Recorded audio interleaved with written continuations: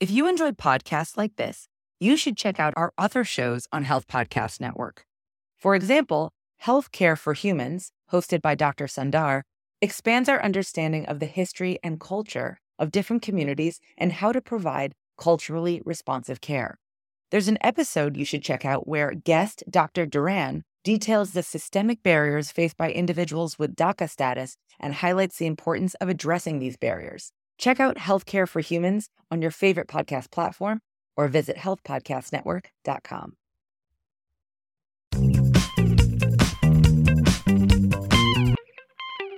Welcome to Highway to Health. I'm Jeremy Quinby. It's with a heavy heart that I bring to you the news of the passing of Al Levin, a guest of the show last season, a childhood friend of a good friend of mine, a compassionate soul, assistant principal, father of four, loving spouse, brother, son, and just a really good guy who I was myself looking forward to getting to know better. He lost his battle with depression 2 weeks ago, and it's taken me a bit to bring myself to deliver this to you all. It's a hard one to process for so many reasons. Personally, because we were close in age and had so many things in common. He was also a podcast host of the Depression Files, where he provided incredible resource over the past 6 years, exploring ways to manage and even recover from depression, an illness that for those of us who struggle with it, rules an unacceptable amount of time and mental energy in a person's life. And I was under the impression that Al had a handle on it finally after 2 very difficult bouts over a decade ago, which he shared with me in this recording that I'm resharing with you right now. And in listening back, I can hear some of the struggles he was having with care providers. And as a care provider, it's hard to rehear some of this. It's so easy to become disheartened by witnessing someone who was trying so hard to lose the battle with the disease that he advocated so hard for, resourcing so many people in the process. At a gathering with friends and family just a couple weeks ago, I met a guy who told me that a friend of his who served on the board with Al set him up with a call with Al when he said he was close to taking his own life and saved his life. I got a big response the last time I posted this, which was originally released in 2022. And I'm guessing it was because I don't think there's anyone who doesn't know someone who's been affected by this disease, whether it's been identified, gone untreated, or fought silently. But I'm choosing to focus today on what I learned from Al, from his bravery, from his integrity, and from the fact that he persevered as long as he did, for all his effort to bless us with what he was able to share during this time. And grateful to have had the chance that we did have together, the conversations that we had, and the people he introduced me to, who are amazing folks. You'll be missed, Al Levin. Here's our conversation.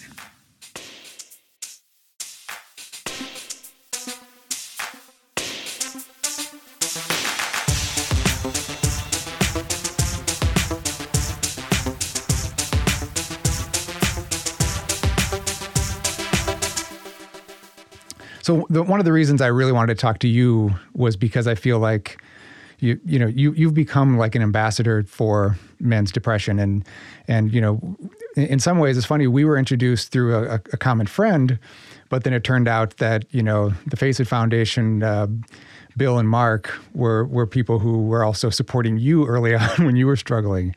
So it's such a great lead-in, but I feel like with your work now, because you've gotten so involved and you've been talking to so many different people, similar to what I feel like I go through with my podcast, I learned so much from having these conversations. And in some ways, I came into this with a health challenge, into my field with a health challenge as well. And so I'm always exploring, and I'm always kind of, because I treat people who have, so many different varieties of things, I feel like I'm trying to help them with resource at the same time. But It seems like that's exactly what you've gotten into with your podcast. Yeah, absolutely. And I always say selfishly, I have learned so much. I started the podcast, it's called The Depression Files. I remember almost right away reaching out to somebody who I knew online and said, hey, I know you live with bipolar disorder, so I don't think I'm going to interview you, but I know you have a podcast, let's just talk about podcasting. And actually, after about my third or fourth episode, I realized, wow, these guys have have everything. Like, why would I limit this to just men with depression? So I started just even marketing it as interviews with men who have lived with depression and or other mental illnesses. Yeah. And, I got to learn so much about so many different mental illnesses. That was incredible. Yeah. So that's the piece I love the most. And actually, in the past couple of years, I've expanded it to now what I call include deep dive conversations with guest experts on various topics of mental illness. Yeah. And that's just given me the freedom to really interview just a wide variety of people. Some of what I love is interviewing researchers around new research around depression and other mental illnesses. Yeah. So I interviewed a researcher from Johns Hopkins on psychedelics and depression, which was really fascinating to me. I've covered it a little bit too. Yeah. Yeah, a researcher out of Stanford who took TMS, transcranial magnetic stimulation, and because that is typically a therapy that you have to go to for about 20 minutes, 30 days straight. Okay. And it's so time consuming, he's created what is called accelerated TMS. So it's more pulses going through your brain of the magnetic stimulation, and it's less treatments. But so as well as interviews with women who have had different experiences, a woman who unfortunately lost her son to suicide, and now she is out advocating really kind of against the websites that share almost promote suicide in ways. And she'll even put in search. She's really good with the SROs. So she'll have certain words that will trigger her website, and it will say things like, I know you came here because you were thinking about suicide, and this is what I need you to know. And she'll promote ways of hope and ways to recover rather than pursue, dying by suicide. Yeah.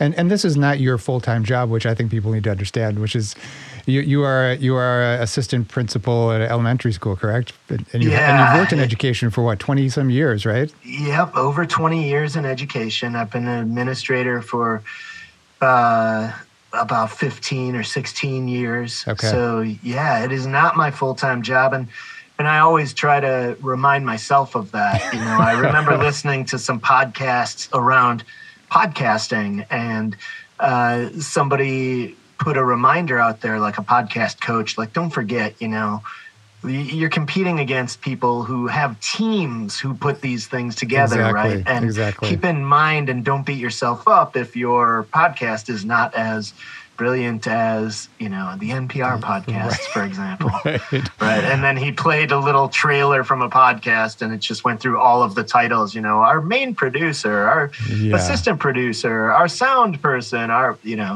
So it's a lot, right? I have a family with 4 kids. I want to be as present in their lives. I have a full-time job that, a lot of times is more than a 40-hour week. It's always more than a 40-hour week, and sometimes it's bringing work home. And I love the podcasting. Yeah. It's seeking out people. It is time consuming, right? Yeah. It's seeking out guests. It's scheduling with guys. It's then interviewing. It's then editing. It's then publishing. So it can be a lot, but thankfully it's something that I just love. And it really feeds me. Yeah. And the other part of this that you go into this with a lot of things with your guests and with your blog, that there's the recovery process takes engagement. I mean, for a period of time, it takes a lot of engagement. I mean, I came into this field, into my health field through a back problem, and even looking back, I can and I was reading some of your blog posts and stuff, and I'm sort of going back through this and realizing, some of my back pain, because I had really kind of started in my teen years, but peaked in about my mid-20s. There, how much of that was, because what ends up happening with mental health stuff and mental and emotional health things becomes physiological at a point.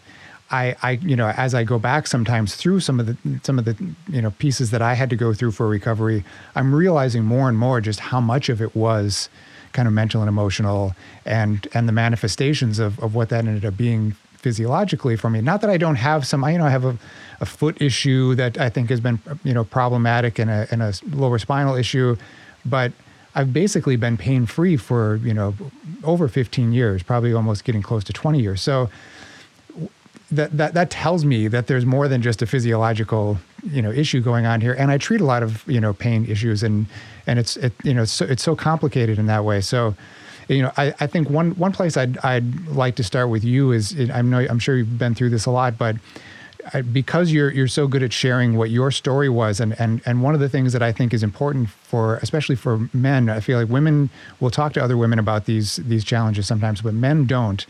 And so they sort of suffer in silence for a long period of time. Your story starts somewhere around like 2010, right? Yeah.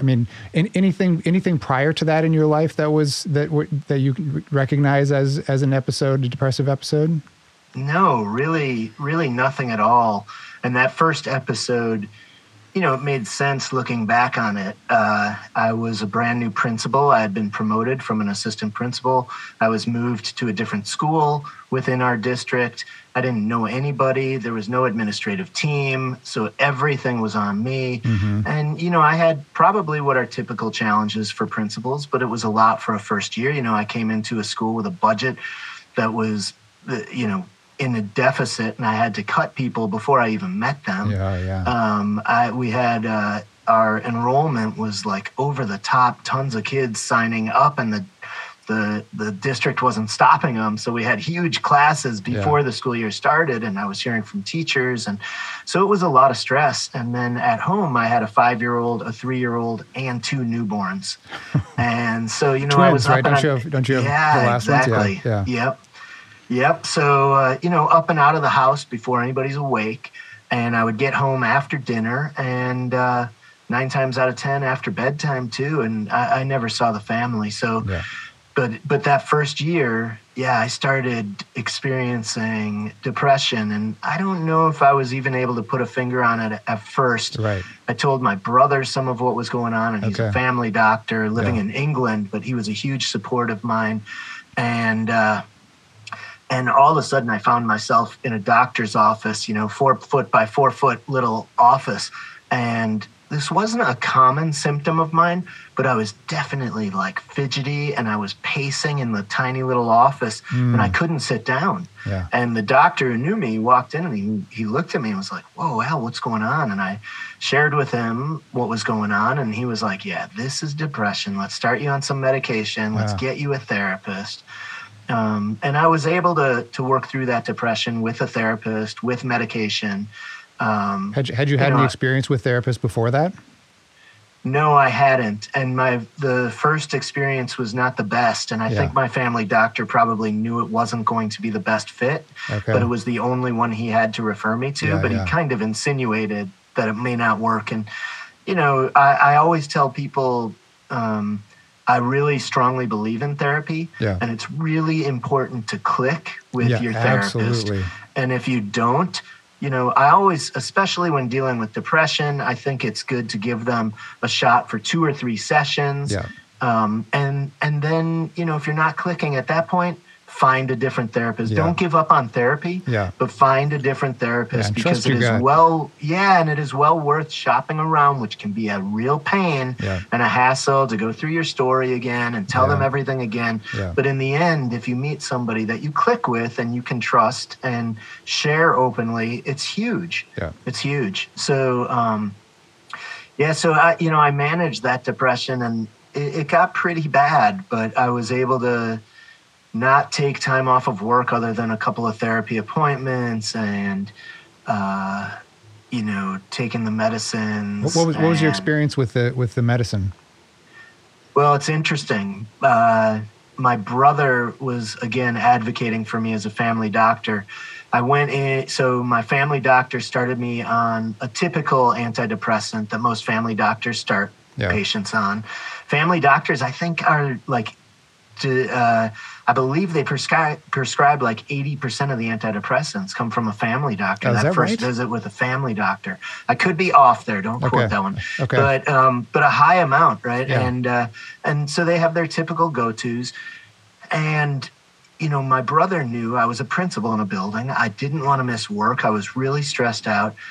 And I also was a bit in fear of, I have to wait 4 to 6 weeks to see if this thing even works. Yeah. Right. So my brother was really advocating for me, and he showed me an article out of one of the medical journals that talked about, and I'm not telling people to do this, and of course you work with your doctor around medications, but he advocated for me to get on a Valium type of medicine on a very low dose to just kind of take the edge off of it so I could still manage work and then cut that out once the antidepressants started kicking in. For me, it was really, it worked well. And when I went to a second appointment to advocate for that, my doctor wasn't around, so I had to go to a different family doctor. And I just said, hey, here's an article my brother has showed me. I understand antidepressants can take a long time to start working. I need to get through this 4 to 6 weeks, And the family doctor wasn't hesitant at all. She was like, yeah, let's go for it. Oh, that's cool.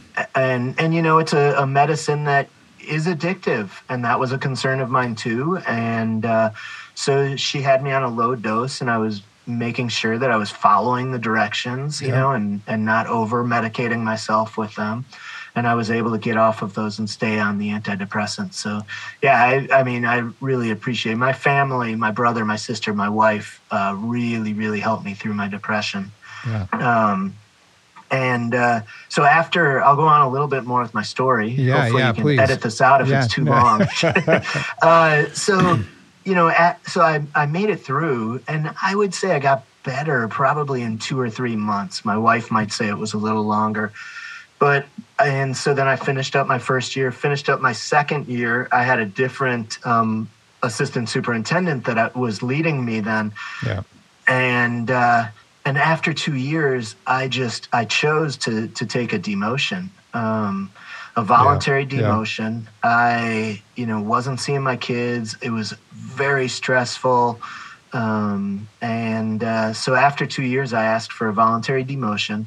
I went back down to the assistant principal level, and my first year back as an assistant principal in a different school again was fine. It wasn't a great year. The principal was having some issues of her own, so it was a little bit challenging for me to jump into that. And I was an ex-principal, and my mentor became her boss, so it was really it wasn't the best for her, I think, either. And I think she didn't trust me very much because of certain situations like that. And but after that first year, my second year back as an assistant principal started, and I had a new boss because she left the district, and the new boss was fantastic. Got along great with him. I was feeling good. I had a great observation or a great evaluation from him right off the bat, so I knew him in August and September. We had been working together. And then in October, everything was going well. My kids were older. I had less stress at my work. And all of a sudden, I could tell that something was going on with my body. And I started to get really worried. And I remember saying to my best friend and to my brother, my body feels different, and this isn't going to be good. Yeah. And I think I even jumped right back into a therapist and stuff. Yeah. Did you know it was kind of like a related, and did it feel something similar to what you had been through before? Were you worried about heart attack or, any other physical things or? No, for me, I felt like it was definitely depression. Okay. But I couldn't put a finger on why, right? Everything was going so well. But I really felt like it was depression, and it hit really hard. And this depression, I always say, makes my first depression feel like a walk in the park. It was awful. Were you still on the same medication? No, I had gotten off medication. You had gotten off, okay. Yeah, I had gotten off of medication. But so this one started to get really bad. So it started in October. My brother says about 3 years after my first depression, to the day almost, he looked back at an email when I checked in with him. And so, I knew things were getting really bad. I was really struggling socializing. Yeah. And I'm a fairly outgoing person who can engage in conversations with just about anybody. And the thing I really remember was it was Thanksgiving, November, and we went to some friends of my wife, just a young couple, and we went with our 4 kids. And I sat at the kitchen island watching everything around me and watching everybody engage, and I couldn't even communicate with anybody. Yeah. And we got home, and that night my wife and I were talking and just said, if this is what it looks like with friends, what is work like? And I called my boss, and he was an amazing guy. He's still a mentor and good friend of mine today. And I said, I need to meet with you at a coffee shop before work. So we did. I said, hey, I am going through depression. And he said, hey, take the time off you need. And I left that coffee shop, and the first thing he did was call my wife to say, hey, Al told me about his depression. Just know he's on his way home, because he was concerned, and that was awesome. So I took 2 weeks off. At this point, I was on a medication, and I was I thought, okay, I'll take some time off. I'll adjust my meds. I'll see my therapist. Yeah. I ended up taking 2 weeks off, and I call them unstructured weeks, where I had no plans. And it was really, in hindsight, it was awful. I mean, I started creating a small list, like tomorrow I will do 1 load of laundry, or I will clean 1 bathroom. And I couldn't get off my couch. Yeah. I didn't want to leave the house, even though I knew that was important, because I didn't want to see anybody in the community who would say, why aren't you at work? Yeah. So it was awful, yet, and so I decided, after 2 weeks, okay, I'm going to try to go back to work before winter break. That'll give me a week to try it out. Yeah. It was awful. I was having what they call just generalized thoughts of suicide, nothing specific, but I'd rather not be here types of thoughts and stuff. Yeah. And I went to my psychiatric PA who I was seeing and told him, hey, I'm starting to have some suicidal thoughts. Could this be the medicine, or could this be the depression? And he said, yeah, it could be either. And he upped my dose, which I found out later probably was not a wise choice. My suicidal thoughts then became really pervasive, and I couldn't get them out of my head. Some of the other symptoms too, I was having uncontrollable crying bouts at night. I'd hold it together at work. I'd hold it together at home with the kids. And then I would just have uncontrollable crying bouts. I wasn't sleeping. Yeah. That's common. Yeah. I think there were a couple weeks where I had slept 10 hours for the week. I was losing dramatic weight. I think I lost about 50 pounds because I couldn't eat. I had a giant knot in my stomach. And literally couldn't put food down. But when I had these suicidal thoughts and I found myself doing some really crazy things, like sitting in my room in the dark, and I looked up a website and found a website how to kill yourself and a rating scale of how many seconds it would take to die, and a 0 to 10 for how painful it would be. And I slammed my laptop shut and was like, holy crap, I can't believe I'm doing this. Yeah. The other thing I did that was really freaky was looked in a mirror, and luckily I didn't have one on me, but I was trying to figure out the best trajectory for a gun at my head. Yeah. And I was in shock that I was at a point where I was doing this, right? So then I came up with this plan, and I couldn't get the plan out of my head. And one evening, I woke up in the middle of the night and sat up in bed having dreamt of the plan. And then I told my wife and sister that morning, I was like, I need an emergency psychiatric appointment. Please come with me to advocate for me. Yeah. And I was so glad I asked them, because the psychiatric PA was still wishy-washy. He was like, well, you could take time off, but that could be stressful. And what are you going to do? And what about going back to work? And my sister was like, no, he's taking time off. Sounds like they didn't read the room very well. Oh, my goodness. And then, so I was so thankful they were there. I ended up checking myself into a partial hospitalization program for 3 weeks, which was an awesome kickstart to my recovery. I mean, it wasn't at all enough to fully recover from a depression like that, but it was a great kickstart. And the other thing I would say about family advocating, I brought my wife with me to check me into the partial hospitalization program. And I was so thankful because, I wasn't thinking straight. I mean, the depression had impacted my cognition, my memory, my focus, everything.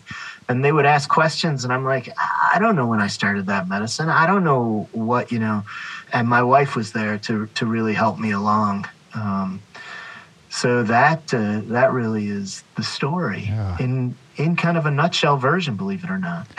Yeah, well, I mean, and so I have a couple quick questions, and I don't like to get money involved in these things sometimes, or the insurance companies, but I'm just curious to know, like, how you navigated all that stuff, or how your family ended up navigating it.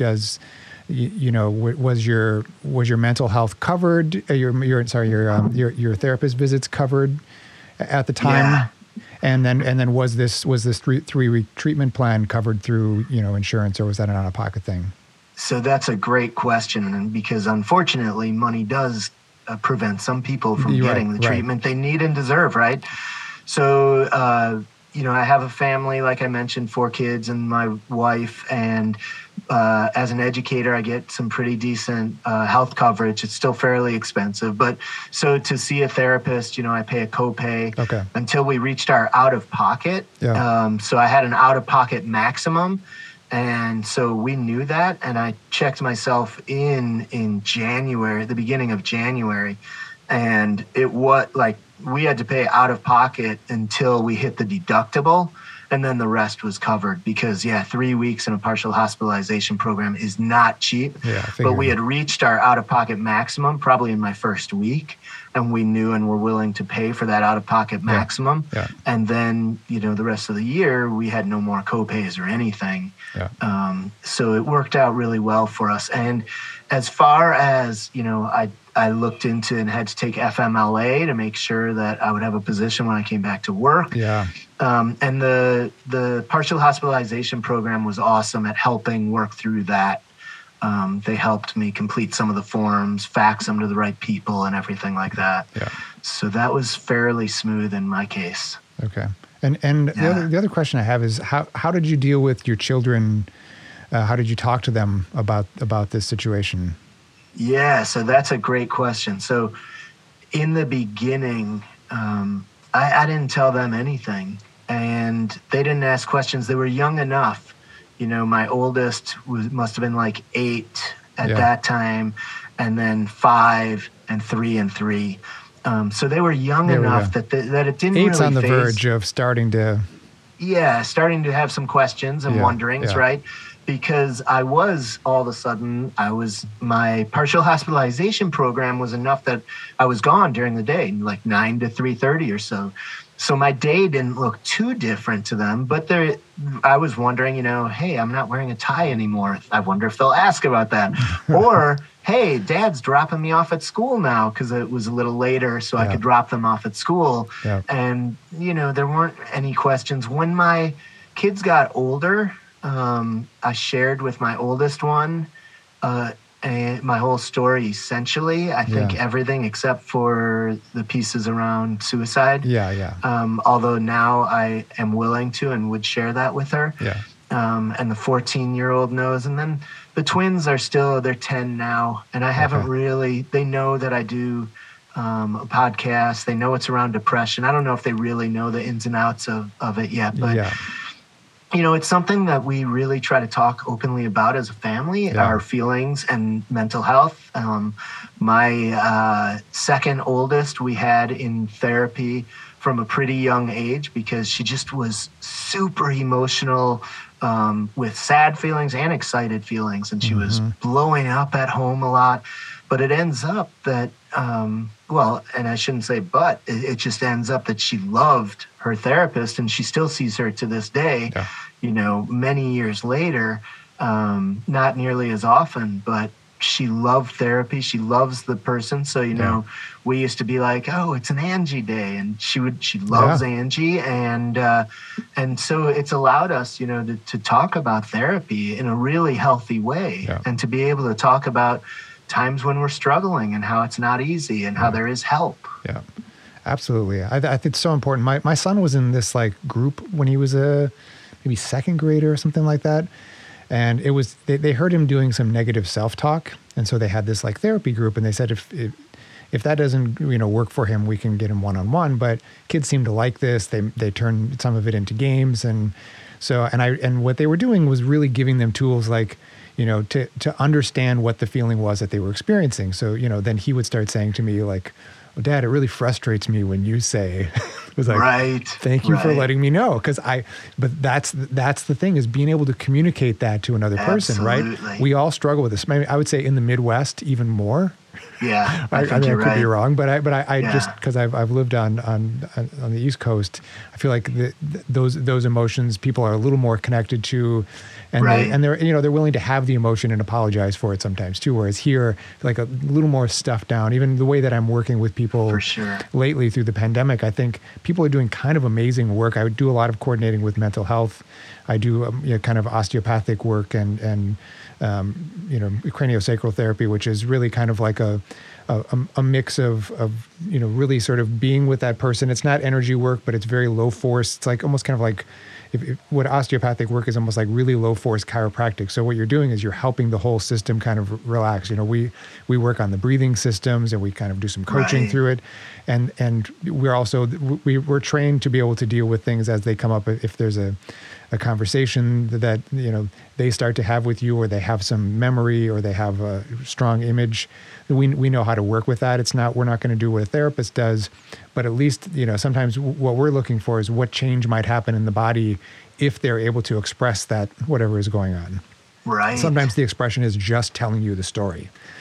Sometimes there's an emotion that goes with it, but I end up doing a lot of that work. So that's fantastic. That's a piece that I've gotten more interested in, I think, as time has gone on, as I've talked to you about before. Like there's a piece of the physiological that's going on that I always feel is connected back to an early experience in your life, or an emotion or something like that. So was that anything for you that you were able to trace back, to like some of the emotional parts of things that you were struggling with, that you might have found in therapy? Did you find anything from earlier in life, or was it really kind of centered around maybe what was happening just at that moment in your life? Yeah, my therapy has pretty much been about what has been happening at that time.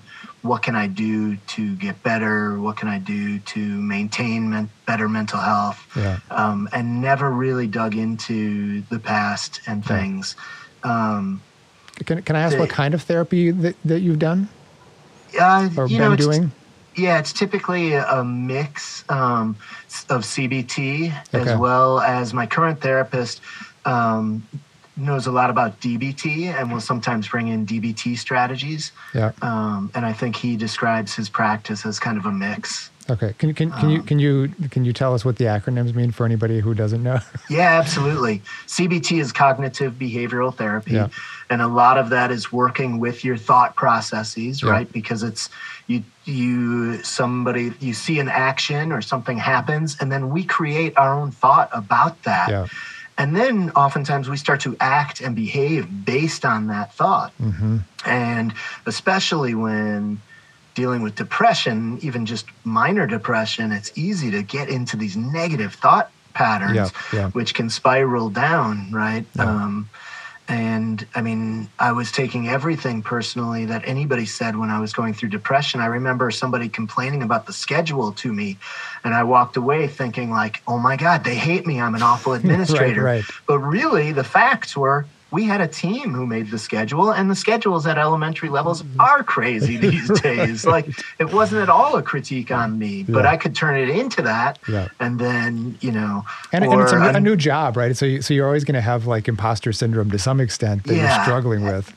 Absolutely. Another simple example of of CBT is, walking down the hallway, I say hi to somebody and they don't say hello back. And all of a sudden I create my own story. Like they hate me. They're ignoring me, when really maybe they didn't hear me. Yeah. Maybe they just got some terrible news that's on their mind, right? There's all these possibilities. Oh, yeah. So really CBT is catching those negative thoughts, stopping those thoughts, asking for facts, right? Like I mentioned about the scheduling piece, and then changing that thought into something more positive or workable.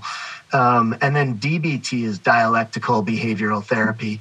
And I don't know a ton about it, but it involves, it's part of it is the thought processes and stuff, but it's a lot more skill-based, and it involves learning, like you talked about, breathing strategies, some meditative strategies and mindfulness, and quite a few other strategies like that I haven't really worked in great detail with DBT. But I hear some fantastic things. Most DBT programs I've heard about are almost like a year long, and they're 2 evenings. The programs I've heard about people attending, 2 evenings a week. One is a group therapy session, and then one night a week is one-to-one.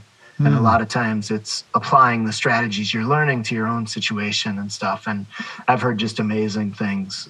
Several people I know have said, everybody should go through a DBT program, like everybody. It's just awesome.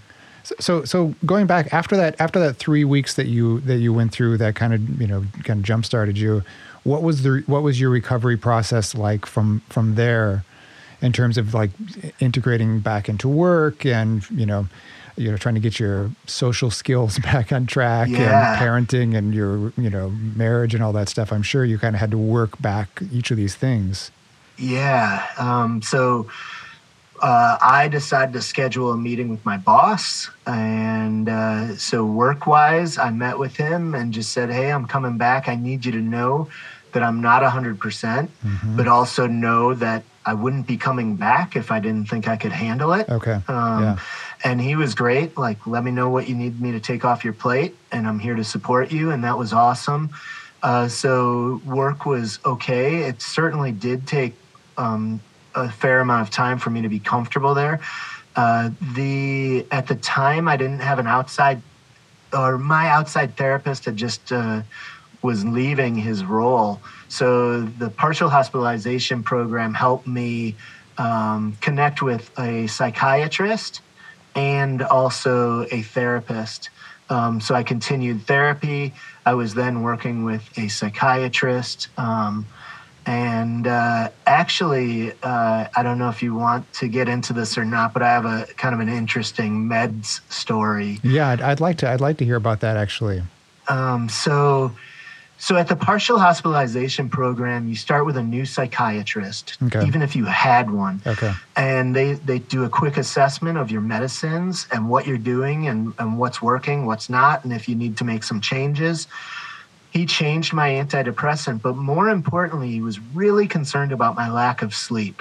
And I think a lot of times sleep is the first thing they want to get control of, because totally agree. You don't understand how much of your issues are the lack of sleep that can mess you up so terribly, or the depression, right? So it was really interesting. I was already on trazodone. Actually, it's an antidepressant that's used very commonly off-label for sleep medicine. And again, I want to reiterate, I'm not promoting. I shouldn't have even mentioned the med name, but not promoting the medicine. Yeah, gotcha. So I was on trazodone, and the therapist asked me about my sleep, and I said, when I fall asleep, finally, I sleep pretty well, but it's tough to get to sleep. So I had never heard about a doctor doing this, but he put me on a prescription antihistamine to knock me out, to get me tired before bed, and to continue with the trazodone to keep me asleep once I was asleep. Yeah, okay. So, I was looking at the trazodone bottle, and I took the maximum of whatever the bottle said, of course, because I wanted to get sleep. I knew I needed sleep, right? So all the way through this 3-week partial hospitalization program, my kids were still little. I still had 2 kids in cribs. and they would cry, and whatnot. And my wife was really good about like, I'm not going to wake Al. He's going to sleep because he's, trying to recover and he needs it. And I'm sure she was struggling dealing with this depressed guy for a long time too, right? So it was really interesting though, because I never got up in the middle of the night. Well, when I left the partial hospitalization program, all of a sudden, my first night out of there, I think it was, one of my kids, my second oldest kid, went downstairs to the main floor, and we had an alarm system, and the motion detector was on. So the alarm system would beep really high beeps before the sirens would go. And I heard this beep, beep, beep, beep, beep. And so I knew like the alarm all of a sudden was going off. So I shot out of bed. I ran downstairs. I went to the alarm panel and was able to cancel it. But the alarm sound had just kind of started.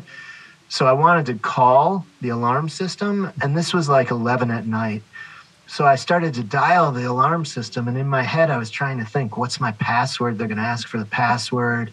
I couldn't think of it, and the phone just kept ringing, and all of a sudden I woke up, and I had passed out and fell, and I woke up like with my face right at the bottom of a coat rack. And I got myself up, and I went about 6 feet going towards the upstairs, towards my bedroom, and I fainted again a second time. And then I got myself up. I got to the stairs, and I was banging across the walls of the stairs. And my bedroom door where my wife was sleeping was cracked open. I fainted a third time and fell through this door that was cracked open, slamming the door open. My wife was there, and the second oldest kid who had started the alarm, and they were both in there looking at me. And I like crawled my way up to the bed and laid on my back, and my wife was like, "You're white." And crazily enough, I slept that night, and I was like, I just need sleep. And I went to work the next day. And I was no longer in the partial hospitalization program, but I called that doctor and said, hey, I just fainted 3 times. In fact, the first fainting, I messed up my shoulder and still messed up to today. I'm lucky it wasn't a head injury, really. Right. But so I called him, and he's like, no way, this is not the medicine, because you were on the medicine for 3 weeks and nothing happened. So it can't be the meds. But again, I had never been up in the middle of the night. Right, and he just said, so if it happens again, call 911 and get off the medicines. And he was no longer my psychiatrist, because he was only it for that there when I was in the hospitalization program. So 2 nights later, the babies are crying in the cribs. And sure enough, my wife like elbows me like, okay, you're done with your program. You're better. You go deal with the crying baby. And I was standing between the 2 cribs, and my son was crying. I still remember this. And he was like banging around in the crib and screaming for his mom. And I looked at him, and I remember just saying like, if you don't calm down, or I'm just going to leave. And I turned to walk away, and I just fainted and landed flat on my face. And my wife heard the clunk, and she said she came over and was trying to wake me for a bit of time. And then I woke up, scooted myself to the wall, and was leaning against the wall, sitting down with my legs out. And we were both like, do we call 911? Which was kind of scary for us both, but we were told to do that. Instead, my wife called her sister, who also is a family doctor. My wife called my brother, who's a family doctor in England. And both were like, yeah, you should probably call 911.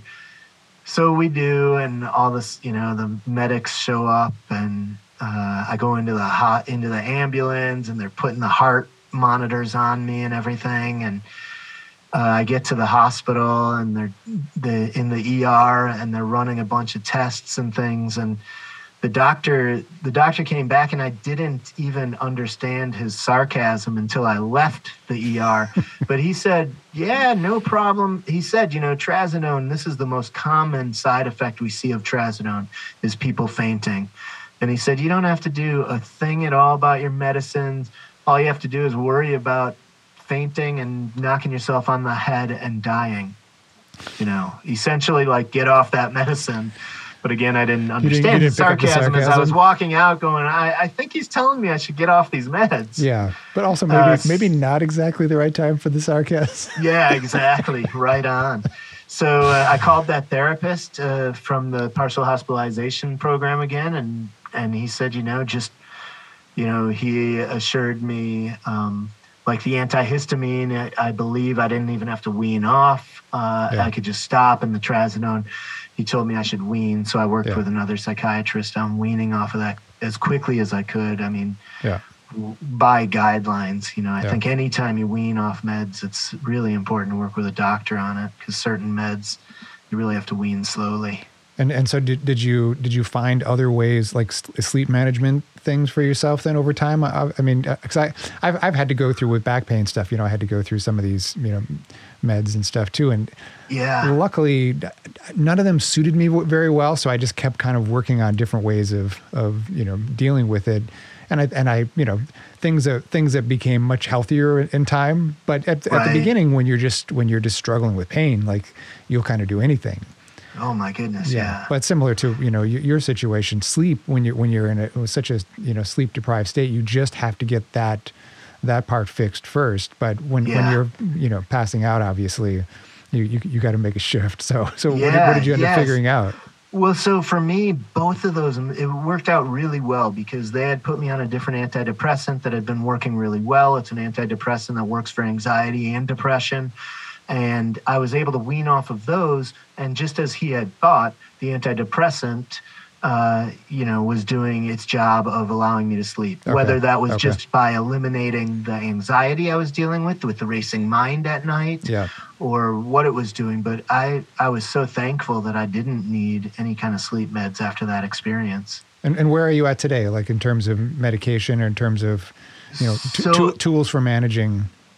So I am seeing a therapist still, which I had stopped for a long time, and then my dad passed away just before COVID. And so I decided, well, I'm not depressed with my dad's dying, but I know I'm susceptible to depression. I may as well start seeing a therapist. So I'm still seeing a therapist to this day. Now I'm only, at first it was weekly and then twice a month, and now I'm just seeing him monthly. But I'm still seeing a therapist. I started, you had mentioned Face It Foundation, which is phenomenal. I still go to the men's support group for depression and anxiety every other week, which is awesome. I am still on one medicine that I take, and my therapist has talked about weaning me off. And I'm kind of like, if it's one of the things that's helping me, because I am scared as hell to go back to. I mean, I don't live in fear of it, so I don't want to say it like that, but I never want to be where I was. And, it may sound a little cliche, but I would never wish my worst enemy to be in a place where I was. Right. So that's enough fear for me to think, like, if this antidepressant is helping me and it's one of my tools, I'm fine with it. And maybe there will be a time I want to wean off, and I'll figure that out, you know. A lot of times it's difficult with different stressful times coming up at the job and stuff that I decide it's tough to figure out a really good time for it. And then, I'm still, I try to exercise. Usually I am like many men, I think, where it comes in waves. Like I'll be really good for a few months of exercise. Well, you're a parent of 4 as well. So right. Cut you a little slack. But, and most recently, my brother, so I did go to a family doctor, which men often neglect, and I had for a long time as well. And I called my brother, the family doctor, and I was like, oh my God, like everything is red flag, like blood pressure, all my cholesterol and everything, which has always been a little high for me for a long time. And my brother just said, if you were to lose, because I'm a heavy dude, if you were to lose 10, 15, maybe 20 pounds, I bet all those numbers would come down. And he talked to me about a whole food, plant-based diet. And I've been on that since the beginning of March. So I'm also, eating way healthier, trying to exercise quite a bit. We have an elliptical. And then the therapist, men's support group. So I'm doing quite a bit. Yeah. In addition, the podcasts, it's finding a hobby that you love. Exactly. And, I love the podcast. I love the mental health advocacy work I do, and that kind of feeds me. So tell me about this. I know you just got appointed by the governor of Minnesota to a council here, correct? Yeah. Yep. So it's been about a year now, I think, that I've been on the State Advisory Council for Mental Health, which has been a great experience. How did that happen? It's an application process. Okay. And so they have different positions that come up, like community members, therapists. Yeah. They try to have a wide variety of people. And I saw an opening and thought I would go for it. And so that's been an amazing experience. And from there, I learned about the State Mental Health the State Suicide Prevention Task Force. Okay. And so I'm on the Suicide Task Force as well for the state. And that's been a great experience as well. So yeah, I'm just trying to, stay in the mental health field as much as possible while I'm working my full-time job. And actually, there are a lot of overlaps. And, one of the things I've been advocating for even well before the pandemic was better systems of mental health support for educators. Because we don't have enough for our kids. We have an overwhelming amount of needs for our kids, but at least everybody's talking about it and trying to problem solve about it and get more school-based therapy, for example. But nobody talks about the mental health of educators. I think with the pandemic, they are starting to. Yeah. But it is something that I have talked about for a long, long time, and it's not getting any better. No, the mental health of our educators is in a dire situation right now, I believe.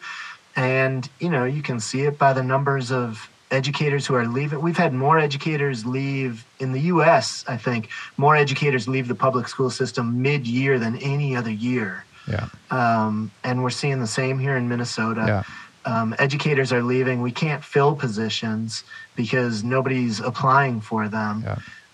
We've had 3 paraprofessional openings for special ed the entire year with 0 candidates. Wow. And then we have had, staff members out a lot for their own health or their mental health and whatnot.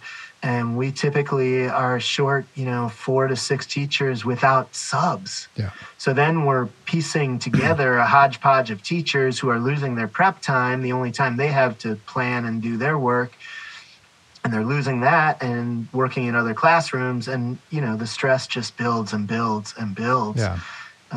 So it's been tough, and I think we can do better for our educators, and I really think we have to. Yeah, I'm so glad you're doing that work. And if you look back at the history, I had teachers who were pretty cruel when I was younger. I went to a Catholic grade school too, so that probably didn't help.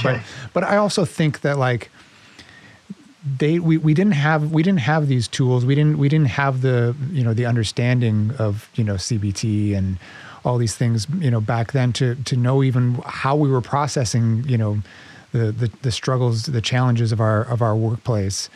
And so I think it's slowly, probably evolved. People have learned to take care of themselves a little bit better. But then you throw something like a pandemic, and health professionals are the other, group right now that I think is really, really struggling mental health wise. In my practice, I treat a lot of therapists, and I treat a lot of educators, and I treat a lot of health professionals. So that's been the bulk of the big shift that's happened just through the pandemic for my practice.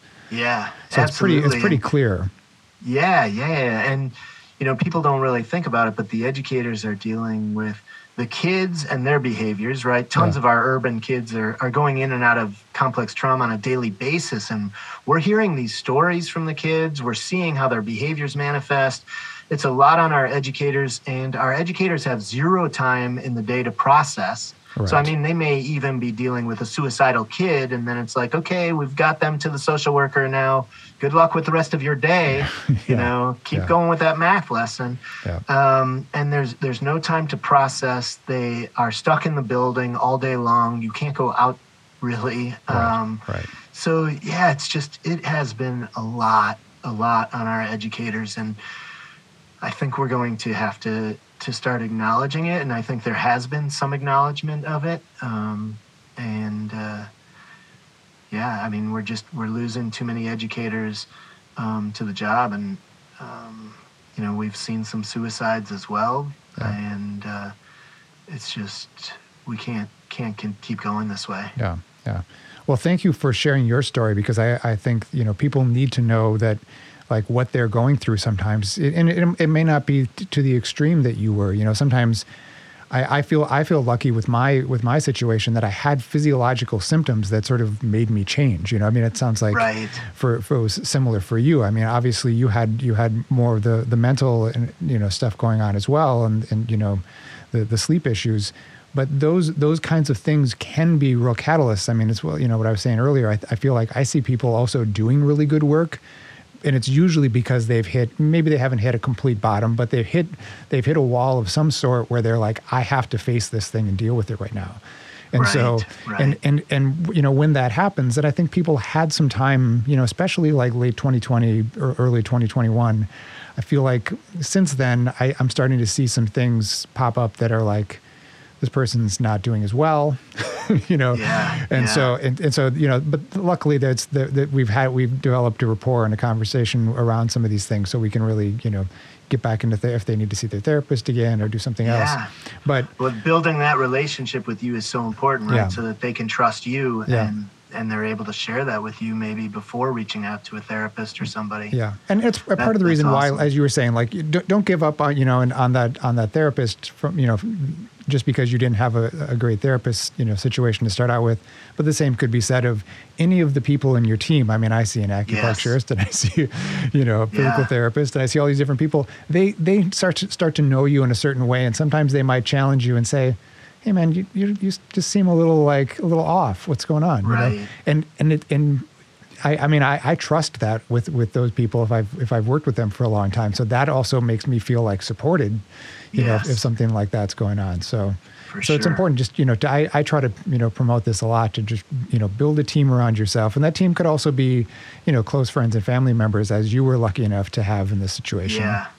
Yep, absolutely. The team is huge and important. Right. And, the data shows that most people live for 10 years with depression before they reach out for help, which is outrageous. Yeah. And I'm hoping that's starting to change the more we see people talking more about it. Yeah. Well, for anyone who wants to, hear some of these people that you're talking to, especially now, some of the science behind all of this, as well as people sharing their stories. I think sometimes even for me, I feel like I pick up on something that I relate to usually, and try to get as much, learn as much as I can about that situation if I relate to a story in health, whatever it is. And I feel like, when we first met and talked, and pre-pandemic, I mean, it's like, seems like forever ago now, but I felt like, I see how, why we would have an easy conversation, because there's some kind of work that you have to do through this process, and then I think once you get through something like that, there is this sense of like, I'd like to help, somebody else in the way that I feel like I was helped. Or sometimes you're still looking for answers, and that, I always think there are these selfish motivations that actually do end up helping other people too. So don't feel bad if you just feel like you really need to focus on yourself right now. Right. Absolutely. Yeah. Well, thanks so much, Al. I really appreciate it. And for anyone who wants to check out your show, it's Depression Files. You also have a website now. Is it depressionfiles.com? Yep, thedepressionfiles.com, and there they can find the blog, they can find the podcast. I also kind of wrote out my entire story. That was my first blog post.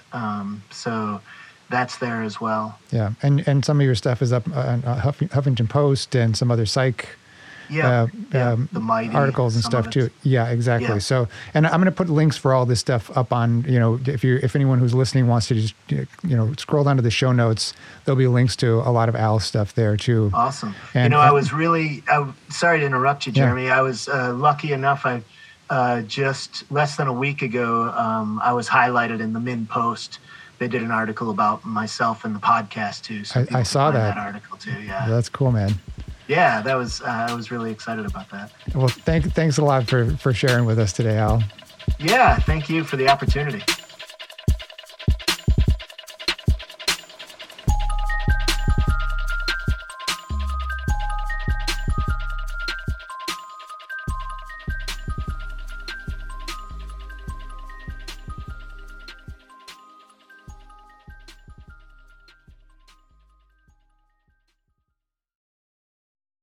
If you enjoyed podcasts like this, you should check out our other shows on Health Podcast Network. For example, Healthcare for Humans, hosted by Dr. Sundar, expands our understanding of the history and culture of different communities and how to provide culturally responsive care. There's an episode you should check out where guest Dr. Duran details the systemic barriers faced by individuals with DACA status and highlights the importance of addressing these barriers. Check out Healthcare for Humans on your favorite podcast platform or visit healthpodcastnetwork.com.